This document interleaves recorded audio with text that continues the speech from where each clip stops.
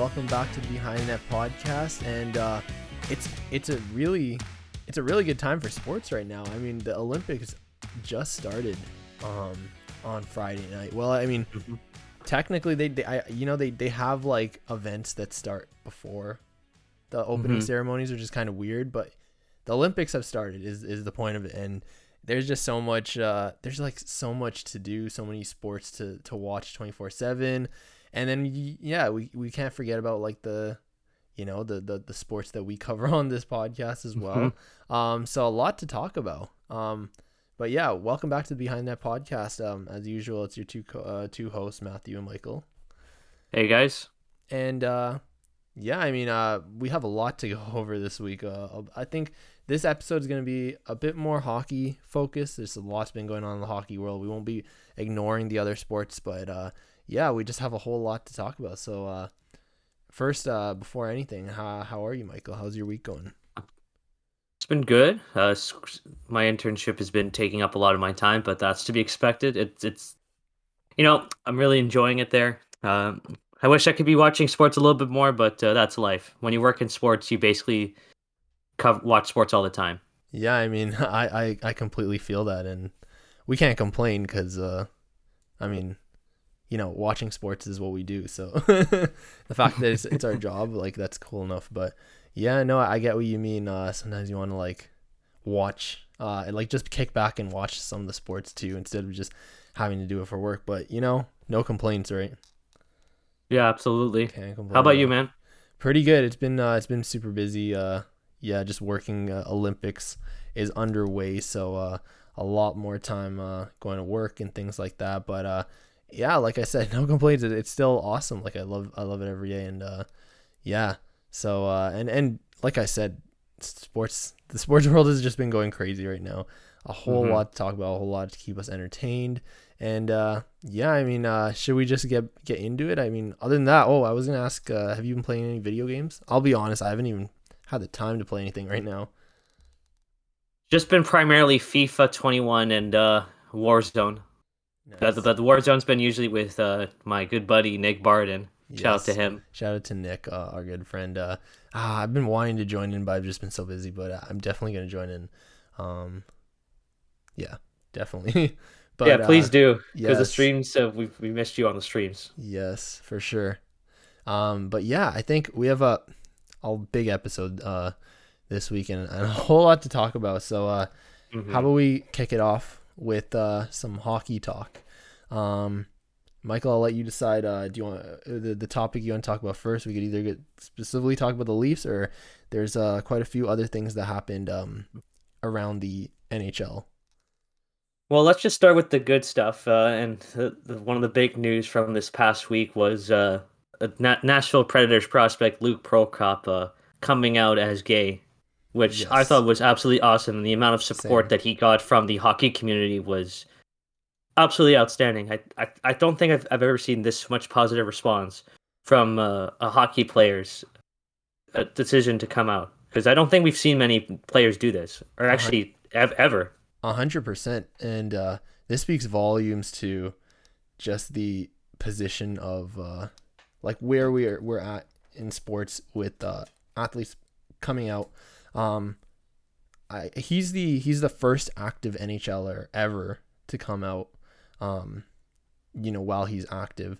And I can't recall, even in the four major sports, I know just recently there was an NFL player that came out, and he became the first NFL player to active NFL player to come out. And actually, when looking at the four sports, I don't think there's ever been other than these two right now an active big four sports athlete come out, and that's huge, and that speaks volumes to just the culture that surrounds sports and the kind of culture we're trying to get away from and become a more accepting culture in each and every single sport. So there's been so much overwhelming support, and it's awesome to see. Sometimes you see the people that do say like, why does this have to be a big deal, things like that. It's a big deal, and it always should be a big deal, because like I just said, like, this is we haven't had this before, so it has there is every reason to celebrate it, right? So Hmm. it's a huge thing, and it's a historic thing, and I'm so happy that he came out, and all the support that he got from the hockey community, from just the sports community. I think I read that Elton John reached out to him. Yes, he That is did. awesome. That is awesome. So yeah, and big shout out the football player that I was talking about, the NFL player that I was talking about is Carl Yep. Nassib. Yep. He That's came it. out, and yeah, like it's just amazing to see because um, just historically in sports and sports culture, everything that goes on there, you could tell, and former players of different sports have come out and said this. Like there are gay players that are usually active in their leagues, but it is not a culture that, or at least historically, it hasn't been a culture that they felt comfortable coming out in, and move like things like this, like progresses the culture forward. So like improves the culture, progresses it forward in so many ways. So it definitely deserves every ounce of celebration. I'm just so happy that it happened. Absolutely. I'm totally agree with you on that, and I'm just glad that the hockey community was a lot more accepting of it. We're definitely making a lot more strides in that department. Hopefully, more players, not just in hockey, but in other sports in North America and around the world, are more comfortable coming out and speaking their truth, which I think will do a lot of good for the betterment of sports as a whole. 100%.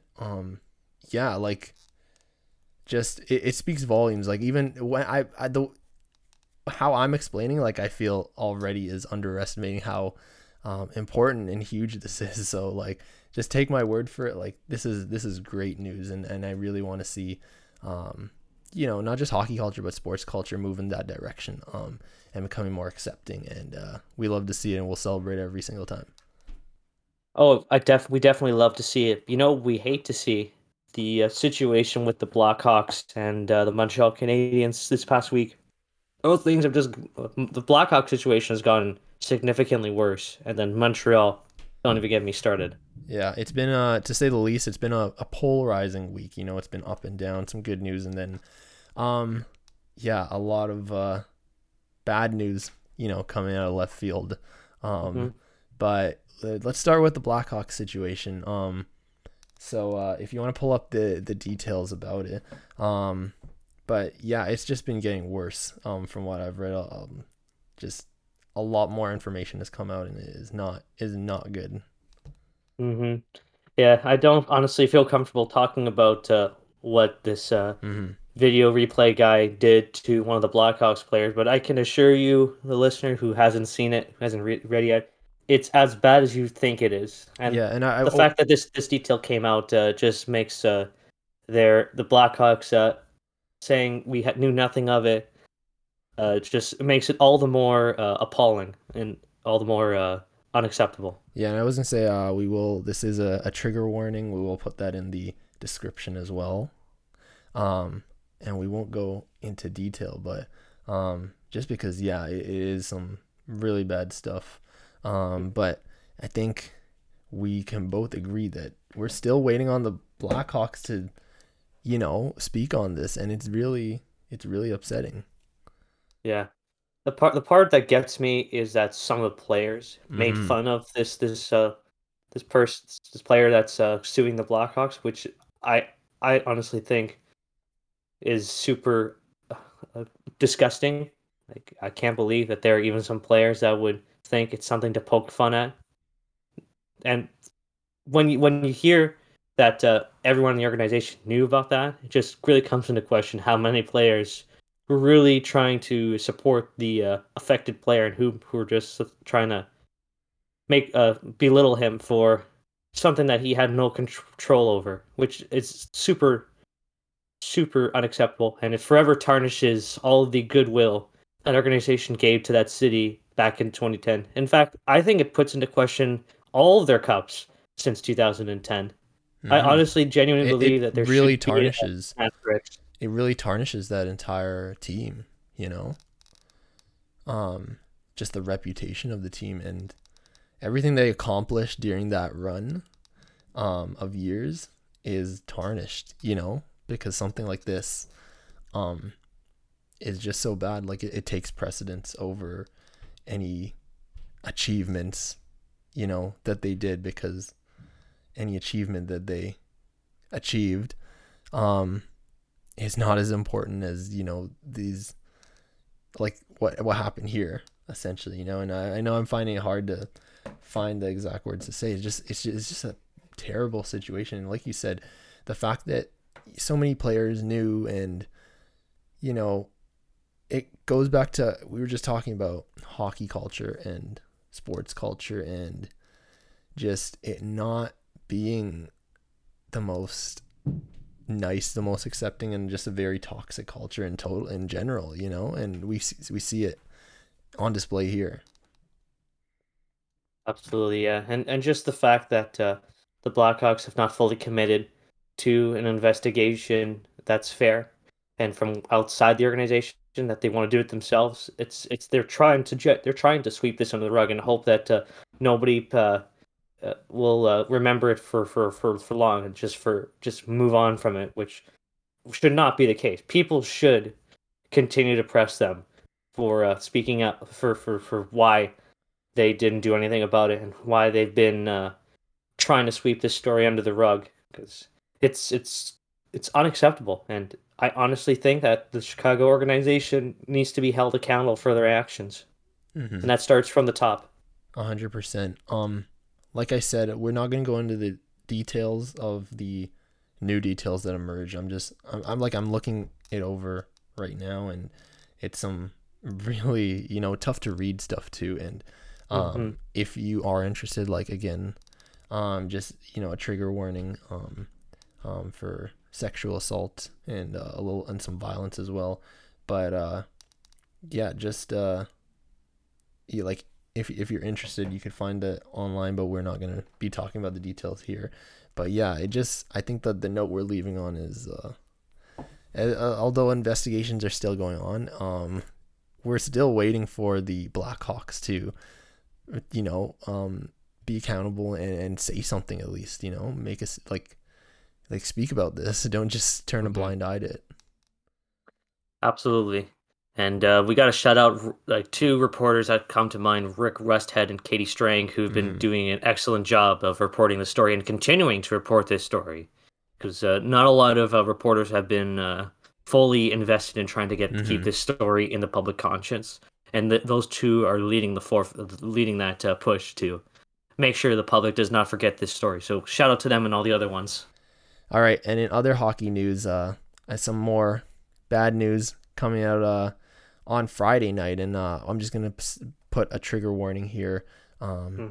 Again, sexual assault, and yeah, like, we'll put in our description as well a lot of trigger warnings in this episode. So yeah, but on Friday night, it was draft night, and things were going good. It was the first round of the NHL draft, and it was almost over, the first round, and the Montreal Canadiens at number 31 selected draft prospect Logan Mailloux. And the problem with that pick is that I'm going to summarize what happened. Again, I don't want to undermine the severity of what he actually did, just because I'm summarizing it and putting it in a shorter form. If you want the full details, it's been reported very widely, and I'm not going to go too much into details, but again, not undermining the severity of what happened and the charges. But essentially, when he was playing, I believe it was in Sweden last season, he basically, during an intimate time with a young woman, he took non-consensual photos. He sent it he shared it around with his teammates. I believe when I was reading, it was on their bus ride to a game, I believe. And he also shared the woman's profile. And again, it was non-consensual. Word started spreading, and she was unhappy about it, of course. It was very wrong what he did. And long story short, she pressed charges and he was charged. And yeah, and more so, he didn't take accountability. He didn't really show any remorse at all. And he ended up saying that he doesn't feel like he deserves to get drafted. And he basically vocally, it was, I don't know if was it the day before the draft or a few days leading up to the draft, he basically said, I don't know if it counts as a formal withdrawal from the draft, but he basically said, he told teams not to take him in the draft this year. And the Montreal Canadiens ended up selecting him in the first round, which is an extra layer of why this whole situation is just messed up. And I'll add a little on that. Supposedly reports came out that teams were looking at him regardless in later rounds of the draft, but the Montreal Canadiens went ahead and selected him in the first round. And that just speaks a lot of volume to the privilege that being good at hockey apparently holds, despite doing something of this caliber, of this and severity, and an action that really adds to the toxicity, to the unwelcomeness of hockey culture, that even despite something like that, he still has the privilege to get selected in the first round. But before I start the discussion, Michael, are there any other details that I might be missing out on that you want to emphasize or talk about? We should definitely talk about the immediate aftermath from that selection. Obviously, pretty much everybody from the media to the fans condemned the pick and bashed it for how idiotic and disheartening that selection was, and why they would do it mere days after the player himself said he didn't feel emotionally ready to be drafted. And the response that the Montreal Canadiens essentially gave as to why they picked him was because of his skills as a hockey player. And that just goes to show you how little a lot of the hockey culture is about trying to make people feel safe and inclusive. That they only care about the player's skill set. They don't care about trying to make people feel comfortable. They don't care about looking after the victim. And they certainly don't care about the fans, who will definitely feel unsafe around this team. Like, I could totally understand why a lot of Habs fans would want to be turned away from the organization because of this decision. And like there's so many reporters that were condemning the pick, and I was surprised at the mental gymnastics that some fans had in trying to justify why it was okay for him to be selected, because there is no excuse for it. Like, he shouldn't have been drafted. He should have been more sincere in his apology. He should have understood the severity of his actions, because it's come out that the victim herself said that he did not give a sincere apology. He said that she was threatening his career, and she said, I think it was quote for quote, that he does not understand the severity of his actions. Yeah, this is just an awful situation that the Montreal Canadiens should have avoided. And this, you know what? Mark Bergevin was one of the higher ups in the Blackhawks during the 2010 season. This, if anything, this makes his lack of understanding or knowledge of what happened to that player coach come into question, because he definitely has given a reputation for a toxic environment or a toxic group of players, simply because they're good at hockey. Mm-hmm. Yeah, and I've heard, of course, I want to say, we apologize if anything we say comes off as undermining the situation again. No, we're just trying to summarize. There's just so much layers to this situation. Like, it's insane. There's so many problems from every single decision that was made in this selecting of him. That if we miss an aspect or anything, yeah, like it's just there's just so much. But I have a lot to talk about because it's just in a crazy situation all around, just a problematic situation all around. So many things wrong with this. Like where do we even begin, right? I think I'll begin like going off the point of, you said like just the privilege that comes with just being good at hockey. I just looking, so basically after the Montreal Canadiens selected him, they put out a statement kind of to as a defense about why they picked him.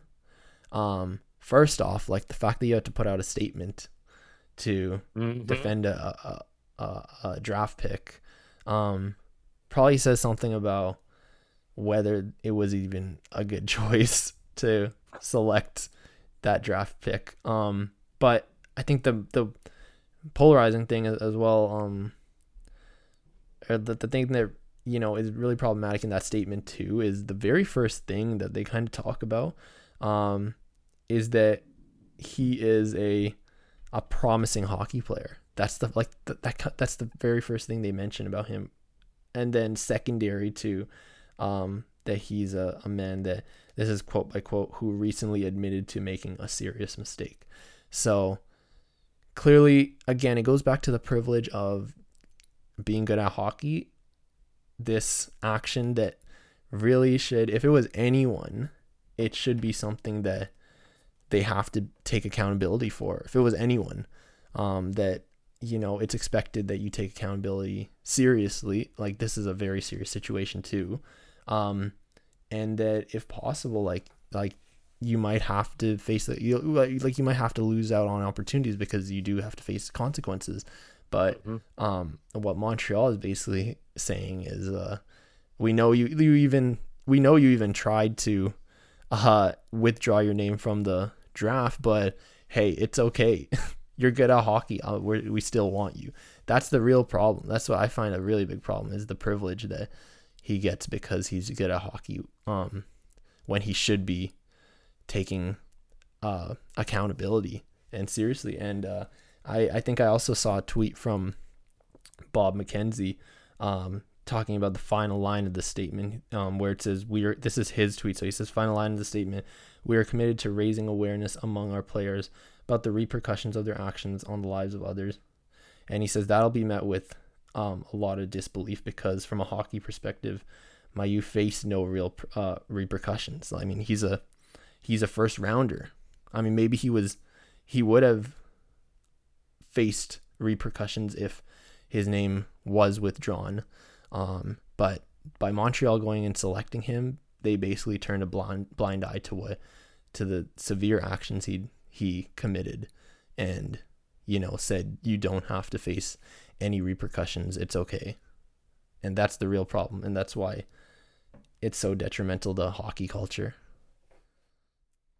Yeah, and probably one of the worst things, or at least the biggest sign that there is some disagreement within the organization of whether or not this pick should have been made.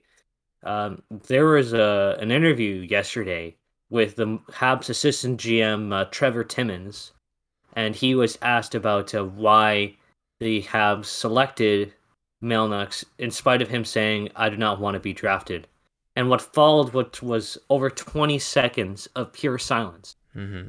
He couldn't come up with an answer, and it was incredibly telling just how badly they messed this up, and how little regard for the victim they have if they're only thinking about the skill of the player rather than his character, which I think has to be of the utmost importance. And this is the second draft in a row that an NHL team has drafted a player who has had serious character issues because they did some heinous actions off the ice. And they were given a chance to get drafted, and said team says, "We want to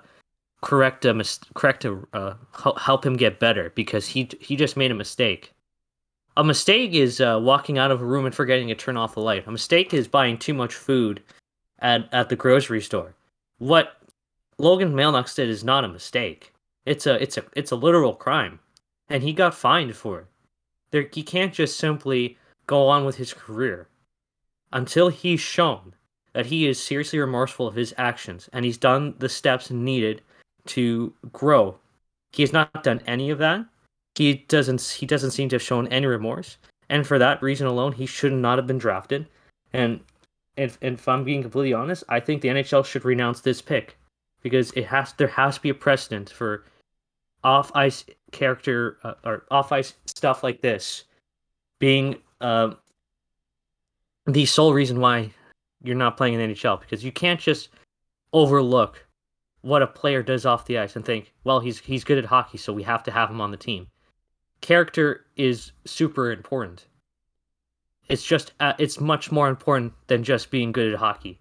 If you're a good person and you're a good player, it's amazing. But if you're a great player but a horrible person, then you shouldn't be being hockey, because it's a privilege to be in this sport. Exactly. And they've lost, and Logan Mailnox has lost that privilege. And the fact that Montreal is willing to turn a blind eye to it just to let him be on the team because he's going to help improve their power play is despicable.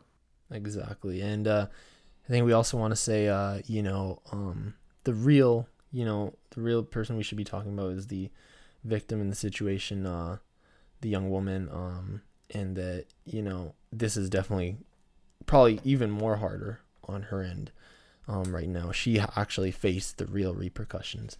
And all we could say is that we're thinking of her in this whole situation and the other survivors of sexual assault that are no doubt affected by this whole ordeal. I mean, going into how detrimental this is to hockey culture, which we already know has been problematic in itself and very unwelcoming. We've been talking about this for the entirety of our podcast since we've started it.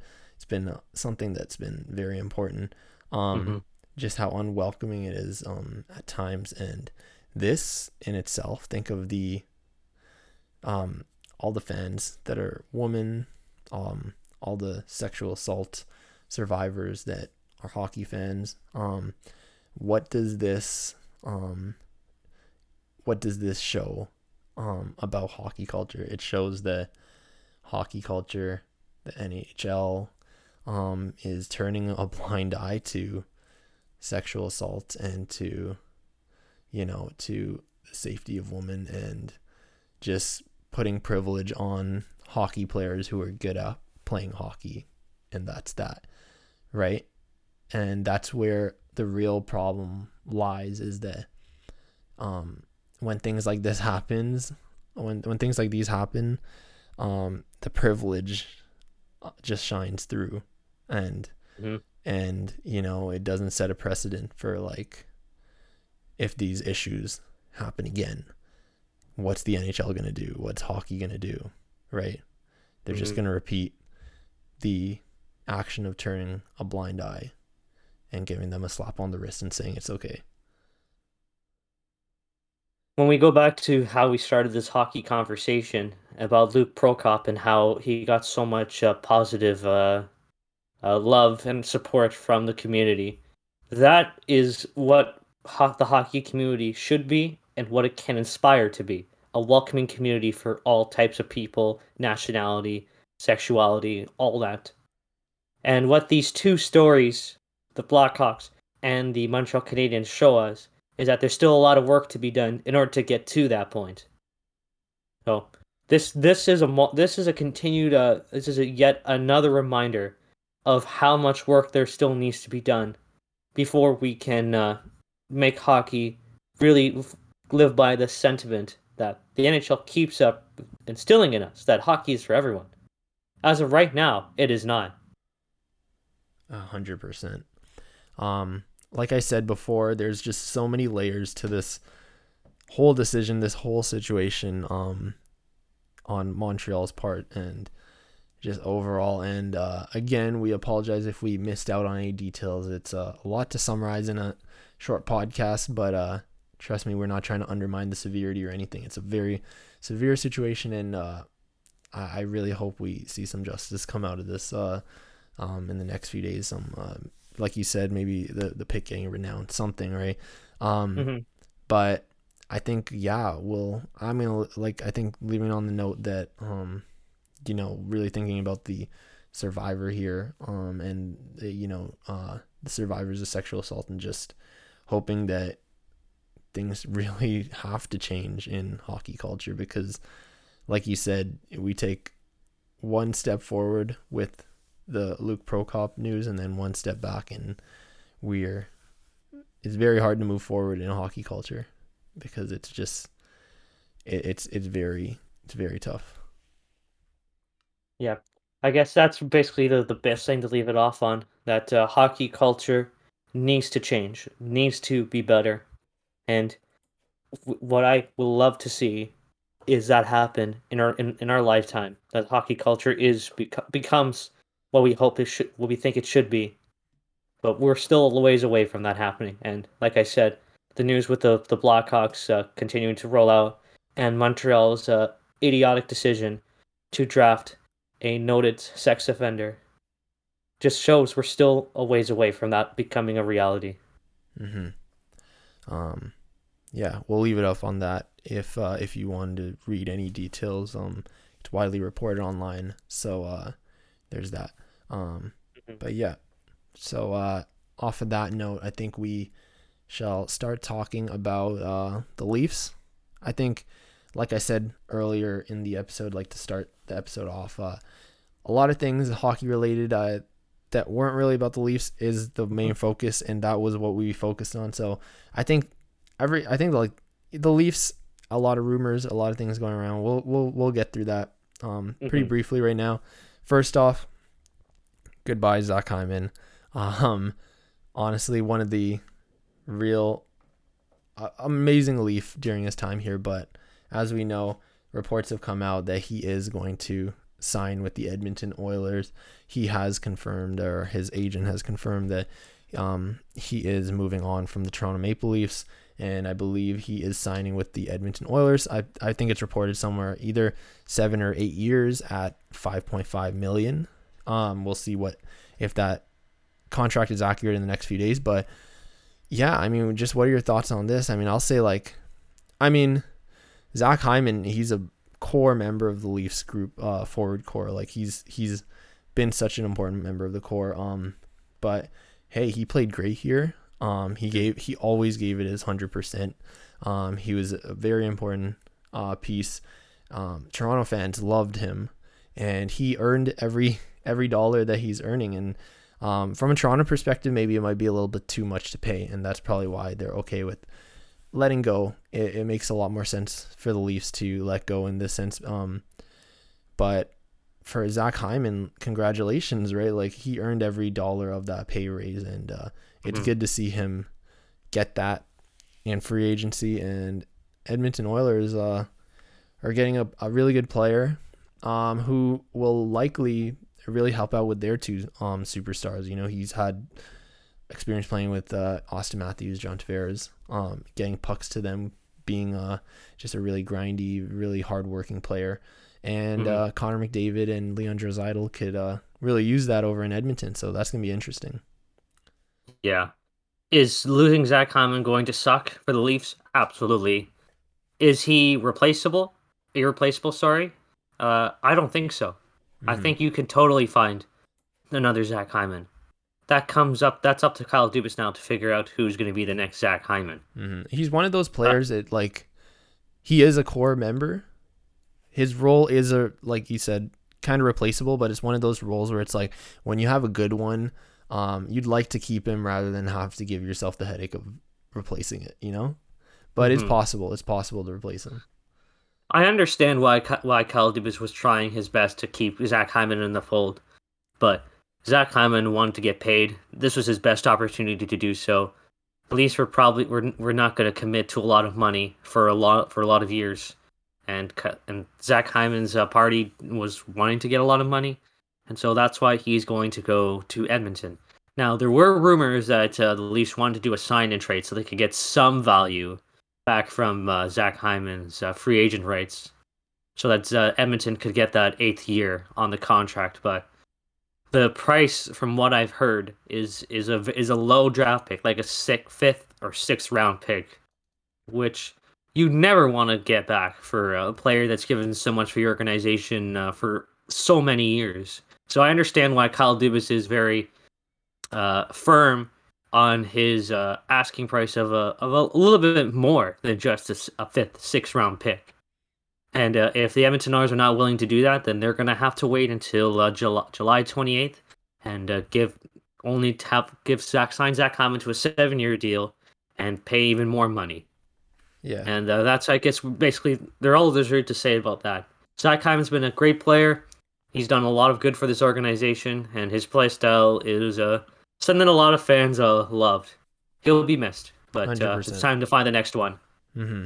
And that we'll just have to leave that up to Kyle Dubas to find out who he will replace Zach Hyman with. There's some cap space freed up for this off season, so the Leafs are gonna go shopping. Yep. I was gonna go. Do you have anything else to say? Otherwise, we can move on to the next topic.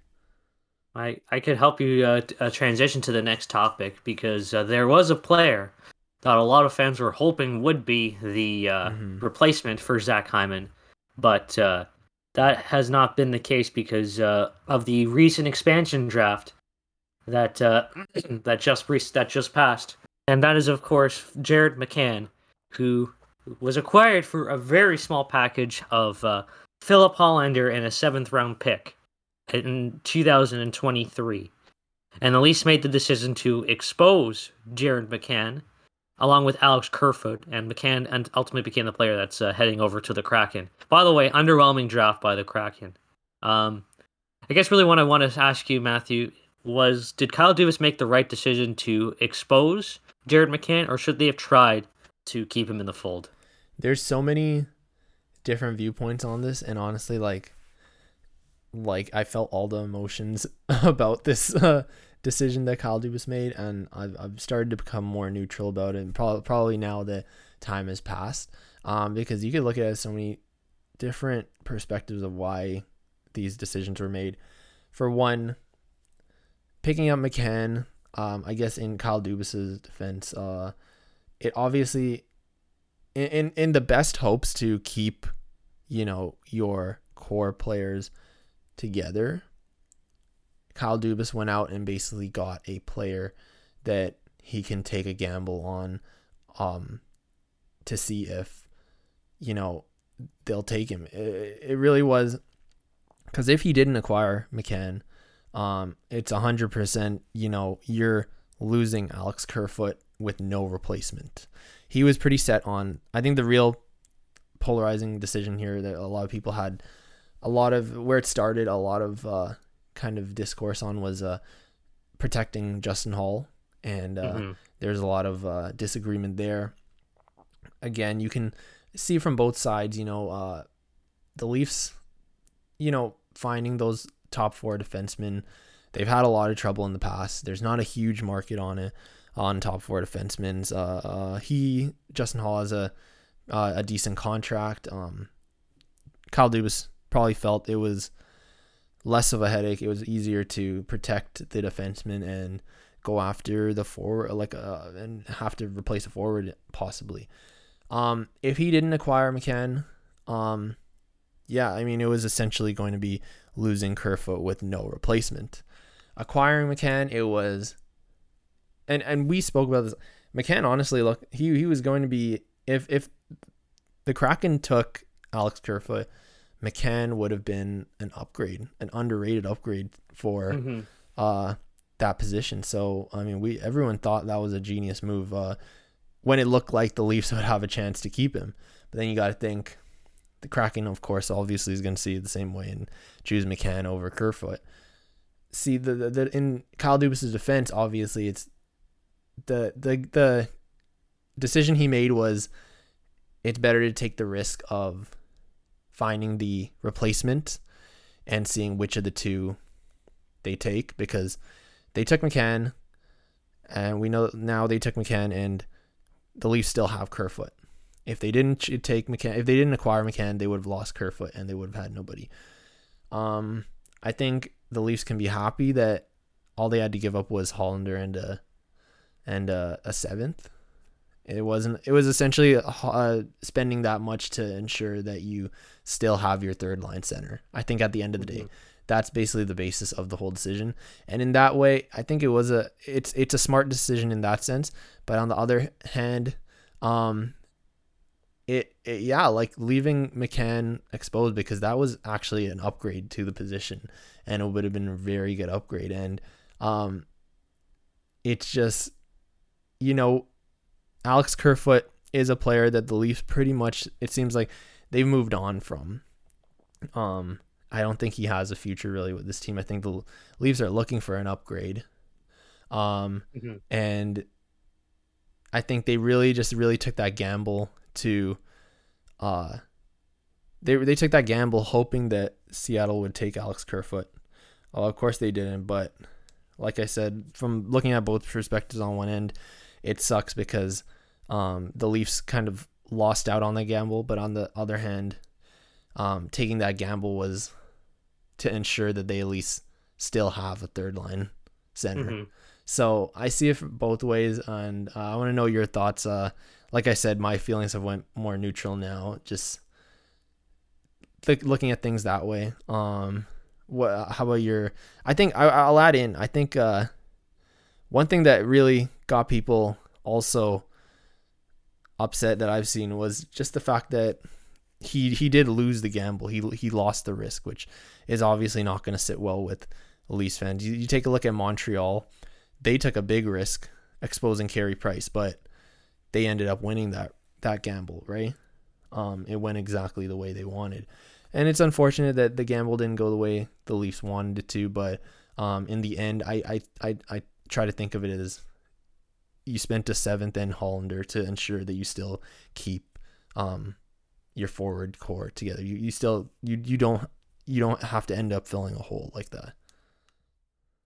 I wrote an article the day after the expansion draft about weighing the options in favor and against the Leafs' decision to leave Jared McCann exposed. And essentially, the reason why they shouldn't have exposed him is because he's a good player. The analytics view him in a very high light, and he could have been a good replacement for Zach Hyman in a sense that he could be a reliable scoring option.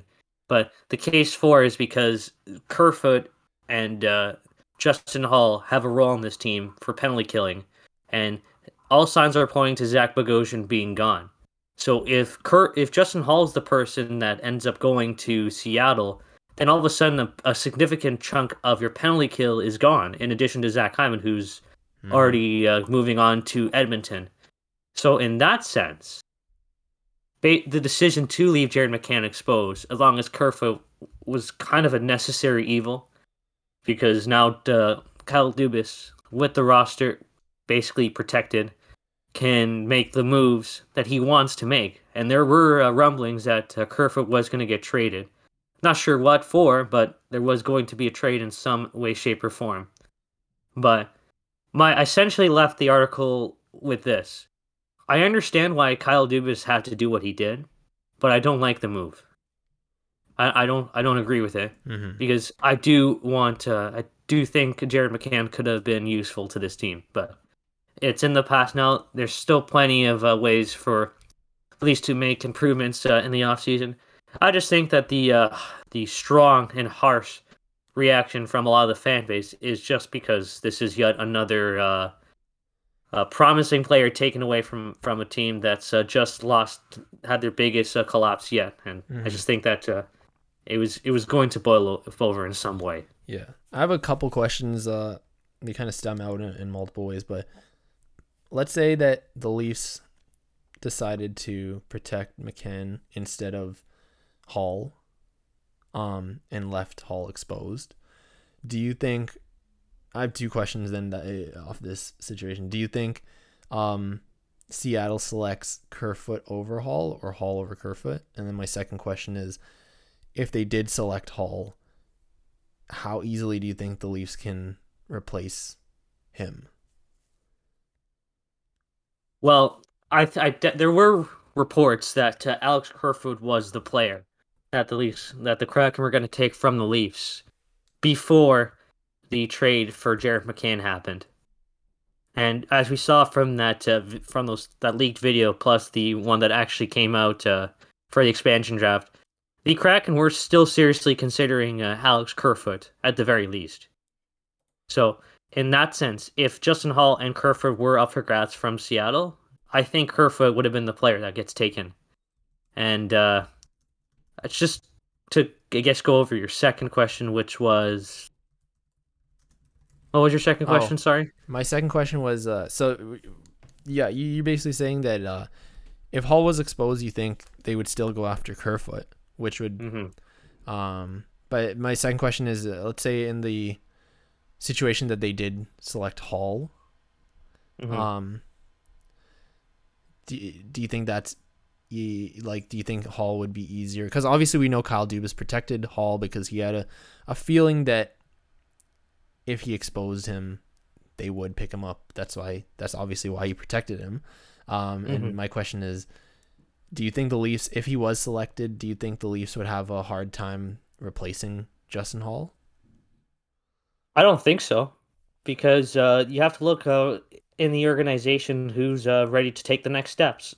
Look no further than Rasmus Sandin, who finally got some much needed playing time in the latter half of the season and into the playoffs. Yeah, he made some mistakes in a couple of the games. He didn't. He looked like he was still inexperienced, but Rasmus Sandin looks like he's going to be part of this team long term. And of course, the other one is Timothy Liljegren, who still has yet to make a significant impact on the Leafs. With Zach Bogosian on the way out, and if in the scenario that Justin Hall is also gone, then this is the perfect opportunity for Timothy Liljegren to step up in his place. Mm-hmm. So I think in some sense I don't think the Leafs would have any trouble with replacing Justin Hall. And if they want to look for a player that's of a similar play style to Justin Hall, they could easily sign somebody in free agency. One name that immediately comes to mind, and I'm not trying to make a joke here. This is a very serious suggestion. Luke Schen's available. Mm-hmm. Luke Shen, Leafs legend Luke Shen. Yeah, I mean, I agree. There's definitely, obviously, we know Kyle Dubas felt like protecting Hall was the way to go. There might be the possibility that he would have gotten chosen, or he just didn't. Also, he felt like it would have been harder to replace him. But yeah, there's just so many ways to go about this decision. But yeah, I mean, I'm just gonna leave it at. In the end, the gamble, the dice didn't roll the way like in the Leafs' favor, and you know, the team is still intact, so we just have to see what he does with Kerfoot and Hall this offseason moving forward. How he's gonna, I think Kerfoot, especially that third line center position, needs an upgrade, so he might have to look Hmm. for other avenues now. Yeah. Um, I guess we'll fully understand this whether or not the Leafs made the right decision until we've seen um, all of all their uh, all their offseason moves. I'm not Mm-hmm. sure why I was having a hard time No, saying those words, we'll but yeah. yeah, we'll keep moving forward. Just to cap off our Leafs segment here. With free agency, just super quickly, we know that Kyle Dubas had mentioned that he's looking for goalie and forward depth. Just super quick, do you have any names that you know in free agency to speak on that the Leafs could be looking at? Well, I know I've mentioned his name many times, part because of a joke, part because I really want this player, but the Lightning last week did say that they are willing to I trade Blake I Coleman's sent you that. contract rights. I sent you that, and I was like, dude. I know it's definitely crazy to think that the Lightning are willing to give up one of their best middle six forwards for very little because they know they can't afford him, and he's probably gonna go sign somewhere this somewhere else this summer. Yeah, no, I think Blake Holman would be an excellent addition, but if it's not going to be him, because part of me thinks he's going to sign with the Dallas Stars for a lot of money. There's a player named Warren Fugel, who a lot of Mm-hmm. people are saying could be a great addition. Um, there's a guy named Michael, I think, what is it, Michael Bunting, that a lot of Leaf fans really seem to love. I don't Mm-hmm. know enough about him, but if he's apparently good, then why not? Mm-hmm. Um, I don't. This is definitely an off season where Leafs are not going to make too many major splashes. I just can't see it with how little cap space they have. Mm-hmm. But I think the biggest thing is they're going to find a goalie. James Reimer is up for grabs. Yep. I Yep. do see a fit there. Um, they could bring back David Riddick.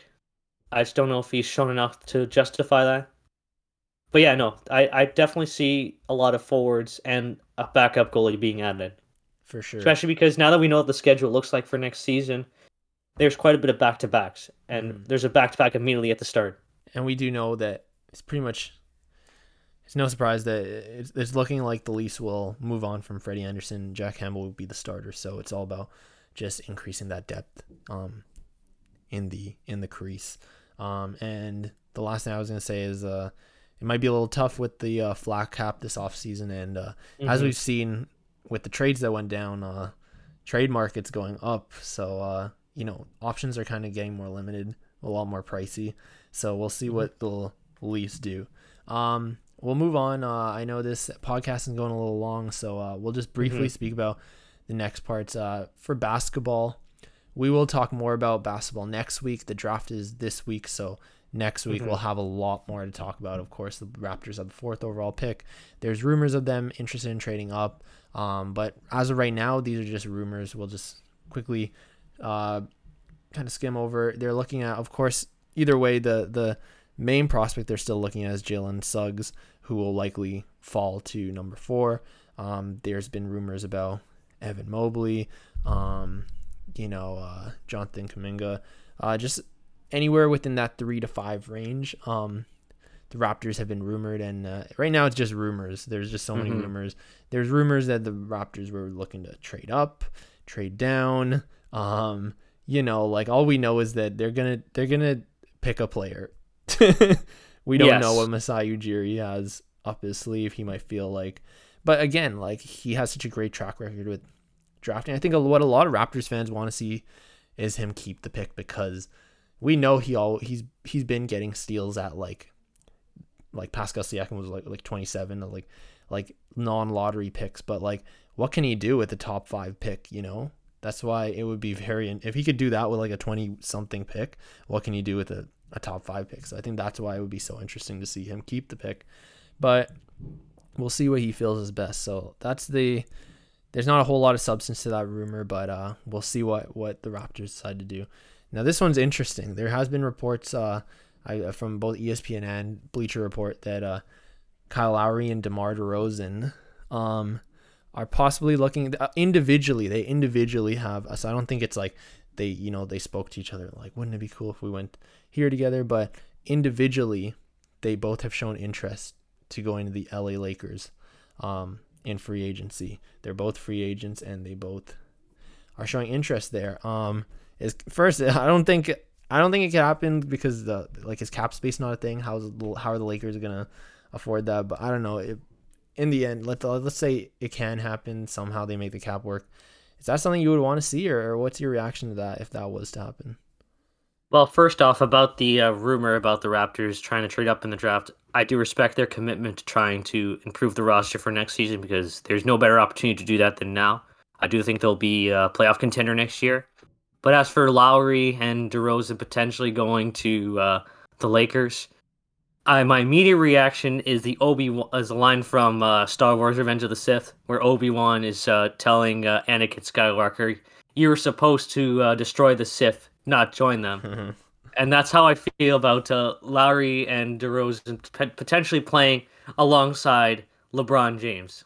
I think it'd be interesting, but a part of me it would not sit right. It would not sit right with me seeing those 3 playing together. Yeah. I mean, I think we know DeRozan's from LA. There's always been rumors of him going to the Lakers. It was his team growing up. I think that's I like with Kyle Lowry going to the Lakers, I know the Lakers have shown interest. I don't know if he would make that decision. I don't know how that would fit, but just the thought of Lowry and DeRozan teaming up again, like, it's just cool to see, get DeRozan that ring. But yeah, I mean, we'll just have to see what happens. I think it would be cool if Kyle Lowry is to lead the Raptors, which it is looking likely. But yeah, I don't know if that could actually happen realistically. Like, maybe because the report was individually they both want to go. Maybe the Lakers couldn't get one of them. I think it's a pipe dream to get both of them to team up. Yeah, I could see DeRozan more likely, in all honesty. I think the 76ers are in a position where they do need a point guard a lot more, especially with Ben Simmons as potentially on the move. So I think Lowry will more likely end up on the 76ers. But that's just me. Mm-hmm. We'll just have to see. Yeah, I mean, especially with the Ben Simmons rumors, I think Kyle Lowry would be the perfect choice for them with what's going on. And then last thing in basketball, we'll just talk about because it happened today. USA basketball in the Olympics. A little bit of Olympic coverage here. USA basketball losing to France. Let me pull up the score. It was 83-76. France defeated USA, and this was the first. This is a huge upset because this was the first time that the United States have lost in basketball since 2004. That's a 25-game Olympic win streak for the American basketball team, men's basketball team. That is crazy, but I think it speaks volumes to how much basketball is progressing globally, which I think is great, right? For one, we're getting a lot more talent in other countries. I mean, look, like Giannis Antetokounmpo, which also, huge congrats to the Milwaukee Bucks and Giannis Antetokounmpo. What a crazy series. We didn't even talk about that. We'll talk about it more next week. I think we'll have more of a basketball-centered episode next week. But I'll give a huge shout-out. That was an insane series. Giannis Antetokounmpo, he basically completed the NBA at 26. Like, he's probably a top 25 player, top 30 player right now. I hope he wins more. Yeah, and no, it's just the beginning. It's just the beginning for them, really. He signed long term. They're in a great position, and they deserve it. This ring is so important, like Absolutely, in terms of weight.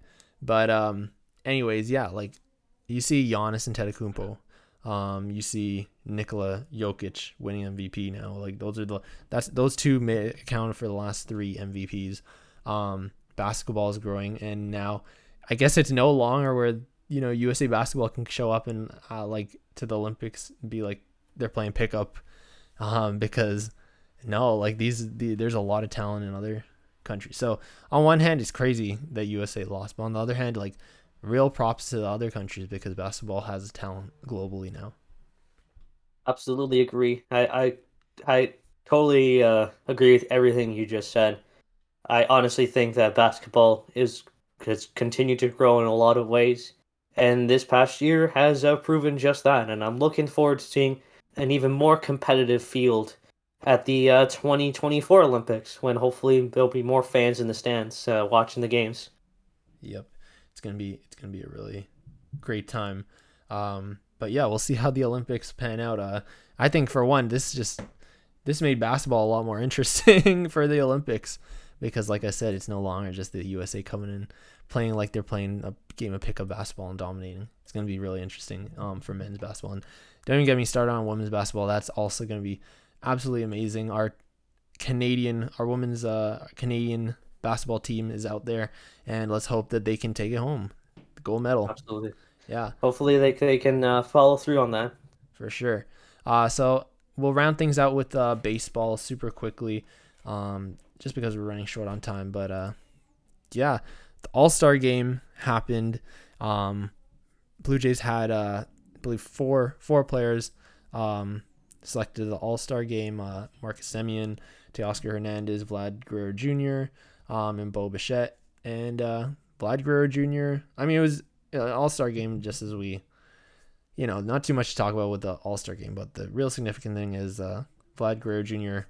won the All-Star game MVP, youngest to win it, so that's something big, something promising. Baseball, we talked about this last week. Baseball is really in such a great time right now where these young stars who are international stars, especially a lot of international stars, which is great for the sport, Hmm.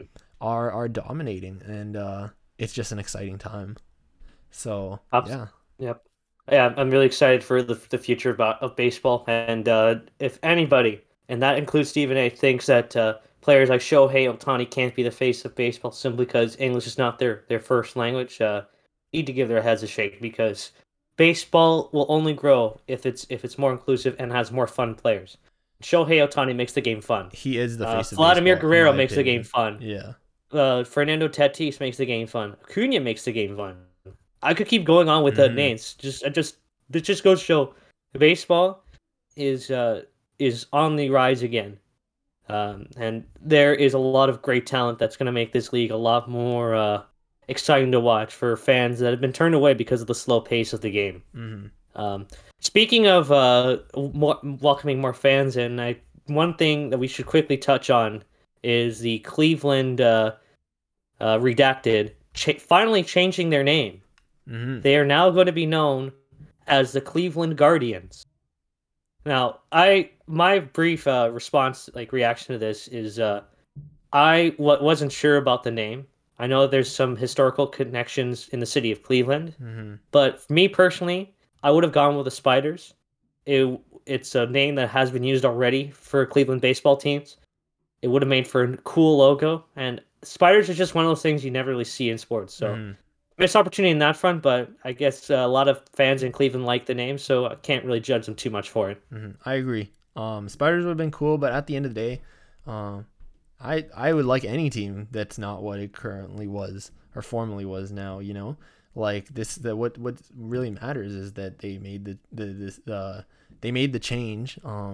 They changed it from a name that was offensive to indigenous people, and it was a needed change. And honestly, they could call themselves anything, right? Like anything that's not offensive, and like that's all we cared about.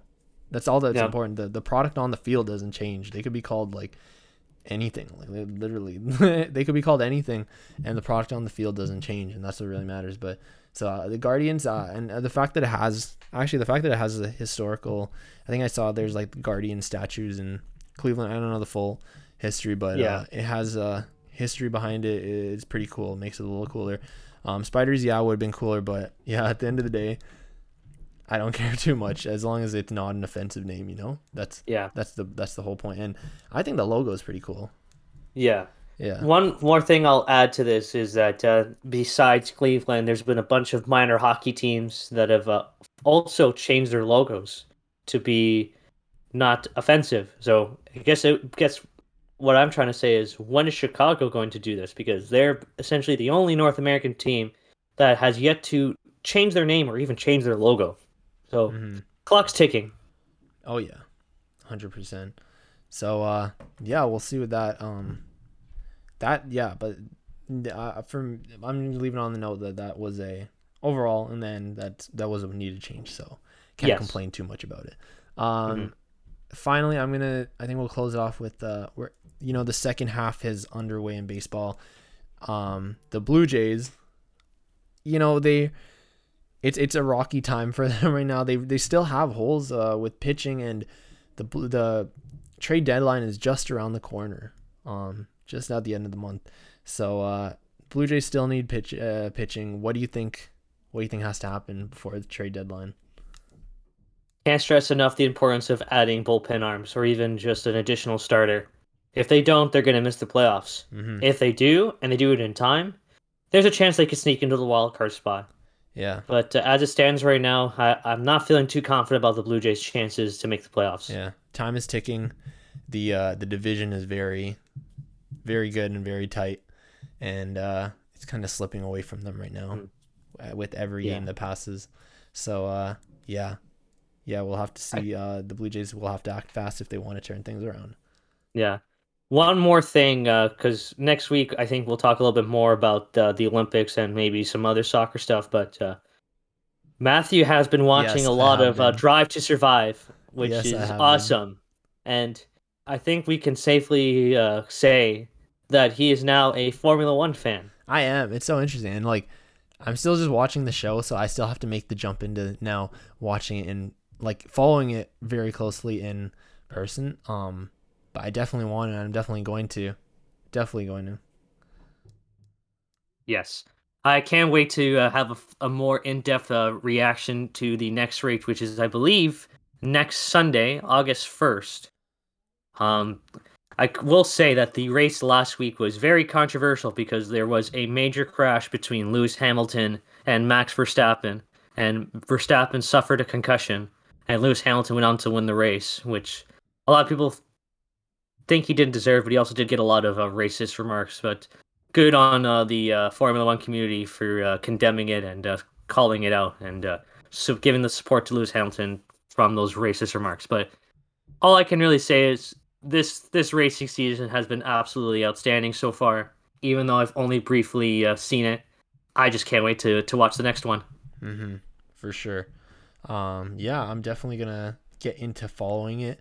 I'm gonna finish the show as well. It's still busy time, so hopefully soon. But yeah, I'm looking forward to it. It's definitely so interesting.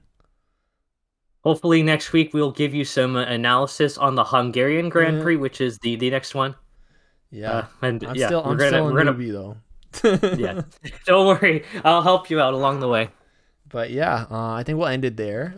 It's been a really big episode, really important episode, a lot to talk about, and yeah, we'll be back next week. I think we'll talk more about basketball now that I think hockey had a really big week this week, and basketball's gonna have a really big week next week. And yeah, you can follow us on Twitter. Here's the Twitter shout outs on our podcast Twitter at Behind the Net Pod. You can tweet me on Twitter at Matt_Rodrigo_. You can follow me on Twitter at the Leafs IMO, and in addition to basketball talk, be sure to tune in for us reacting to some of the first few moves of free agency in the NHL. Hopefully the draft, and of course some other interesting things in sports that we're keeping our eyes on. So be sure to tune in for that. For sure. Next week's gonna be a good week in sports, and let's not forget the Olympics, of course. That's always going. There's gonna be a lot to talk then. Yes, so we'll see. absolutely. But until then, yeah, we'll talk to you all next week, and go Team Canada. Go Team Canada.